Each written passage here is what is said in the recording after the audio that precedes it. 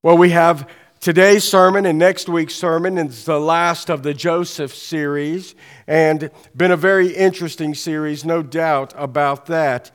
My sermon this morning is entitled Saving the Family.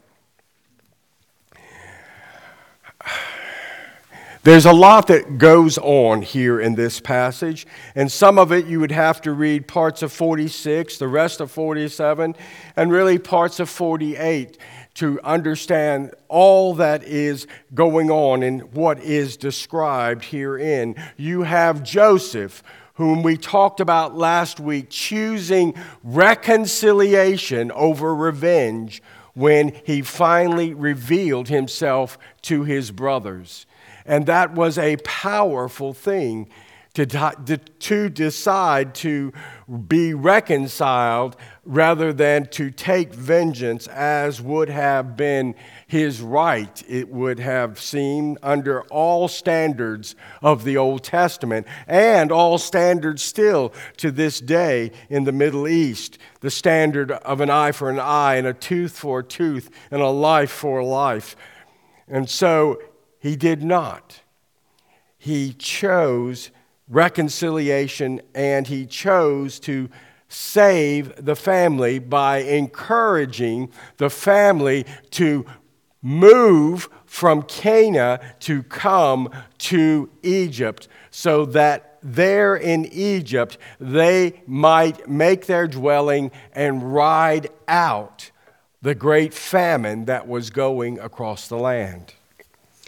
But this was not Joseph's decision alone, and especially in the end. It was Israel, Jacob, who had to make the final decision to leave the land promised to him and to his father and to his grandfather, to his father Isaac, to his grandfather Abraham, to leave that land, to take the family and to leave it and go to Egypt. Israel had to make that decision. And it must have been, even with the famine, even with now the knowledge that his son Joseph, whom he thought had been dead all these years, was alive, it was Israel who had to make the decision. Yes, the whole family, all the sons, all the wives, all the daughters, all the grandchildren, all the servants, everybody that belonged to Israel had to pick up and make the journey over into Egypt, to that part of the Nile that is called Goshen. And so Israel decides to do it to save the family. He abandons the promised land to save the family. Joseph had been brought to Egypt by the very hand of God and had risen to great power so that he might save Egypt and also save his family. And so you see, you have God working across many different fronts.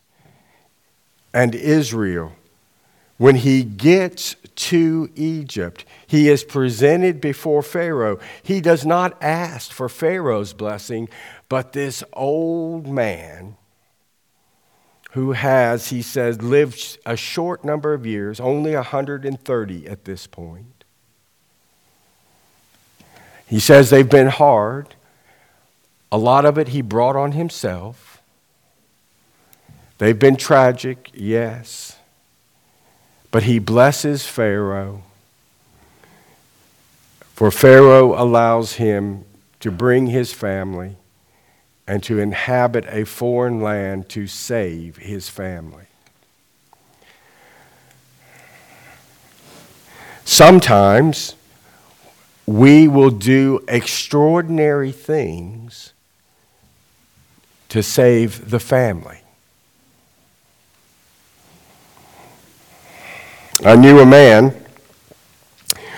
who one morning was confronted with the reality his son-in-law married to his oldest daughter, and his third son had been in a fight the night before.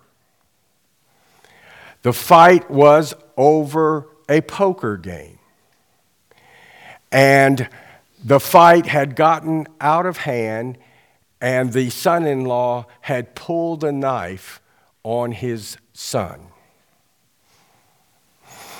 And so the whole family was in turmoil. The son-in-law came in because he worked for his father-in-law. And he came in the next morning and said, "I suppose you know what happened last night, so I don't guess you want me working for you anymore." His son had said, "You've got to get rid of this guy. He pulled a knife on me." And there a father, his daughter's husband, his son, totally at odds and in a hostile condition, he had somehow to save the family from this great disruption. He told his third-born son to go back to college now. He told his son-in-law, "Go back to work now, and we will work this thing out between the two of you, because I can't afford to have my family broken because of you two young men who don't know how to control your tempers." And so his son-in-law went back to work. His son went back to college. And peace, fragile, was maintained with the family. His daughter was taken care of.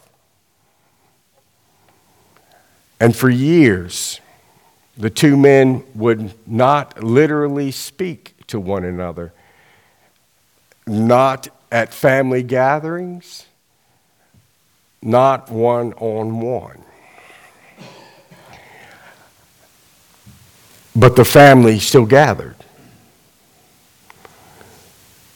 And the family had a sense of unity because the father had seen fit to keep both in the family. Sometimes saving the family costs something. It may cost broken relationships. It may cost financial aspects that are more than we like to imagine.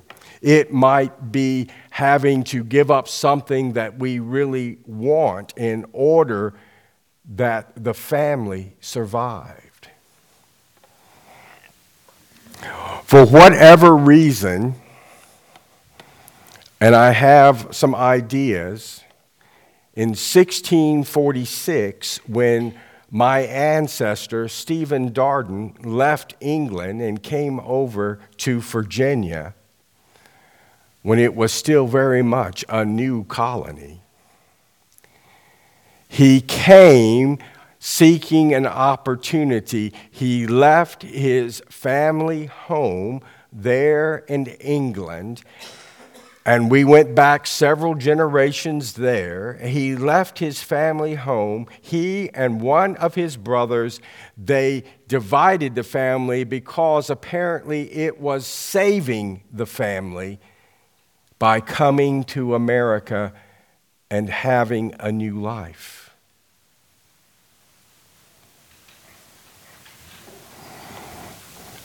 Israel left the promised land to go to Egypt, where one day his people, his ancestors, when they were numerous, would become slaves in the land of Egypt. But he did so to save his family. Now, from time to time, we reach critical junctions in our lives in which we must consider what is best for the family, what is best to see them through, what is best that will endure and make sure that the family has a chance and will continue.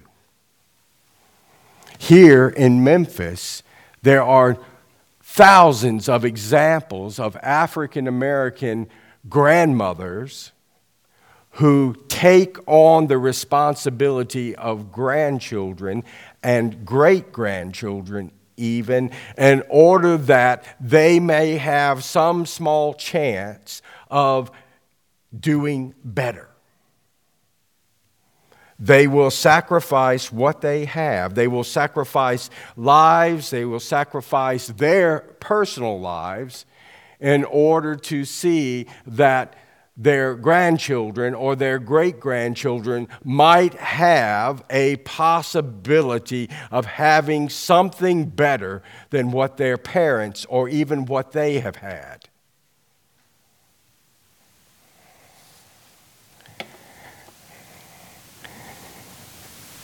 Sometimes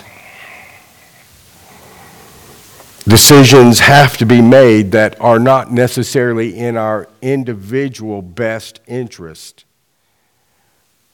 but are in the best interest of the family. The people of God are a family. The 12 sons of Israel will become the 12 tribes of Israel. We are a family here at Faith.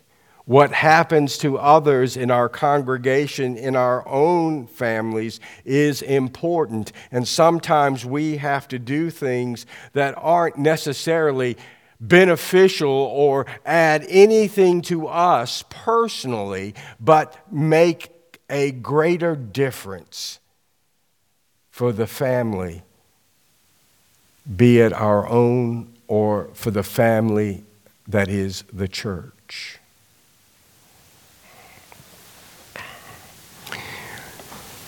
It happens.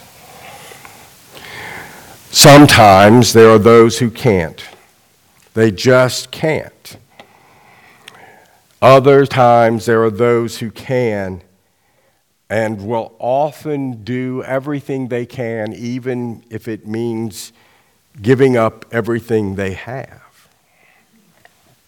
Here, Israel gave up perhaps the most important thing that he possessed, the land. He got a new land, but it wasn't his permanently or at all. It was just lent, loaned, given for a temporary use, if you will. And one day, another servant of God would take this people back to a land that had been promised to their forefathers, their ancestors. So, when we think about this, and we think about it in terms of us as Christians, our God and Father, he sacrificed his Son for his family, for all those that he called to be his own.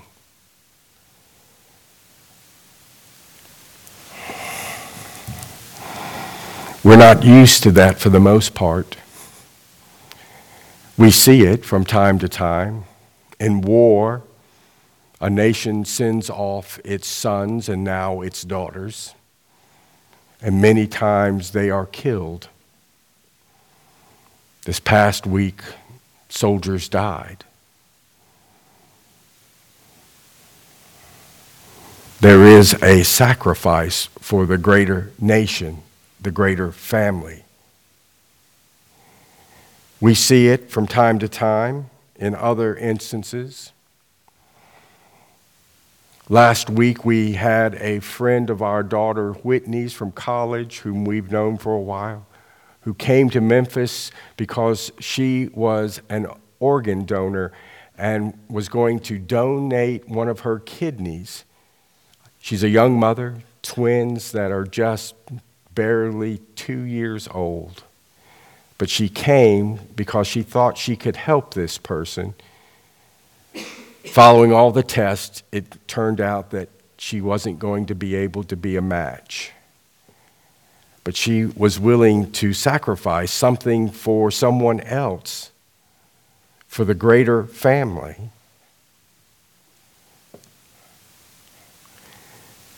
God sent his son that we might have something greater, something more, forgiveness of sin, life eternal. God trying to save the family of humanity.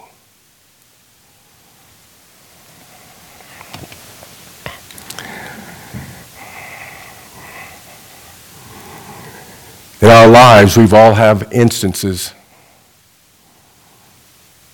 of times or moments when we have been called or we have been forced to do something that is greater, that cost, that means sacrifice, that requires the giving up, that requires putting others ahead of our own goals or our own needs. Sometimes we are able, and sometimes we fail. But here, in this story from Genesis, we find that Joseph wanted to save his family, and Israel made the sacrifice so that it could be saved.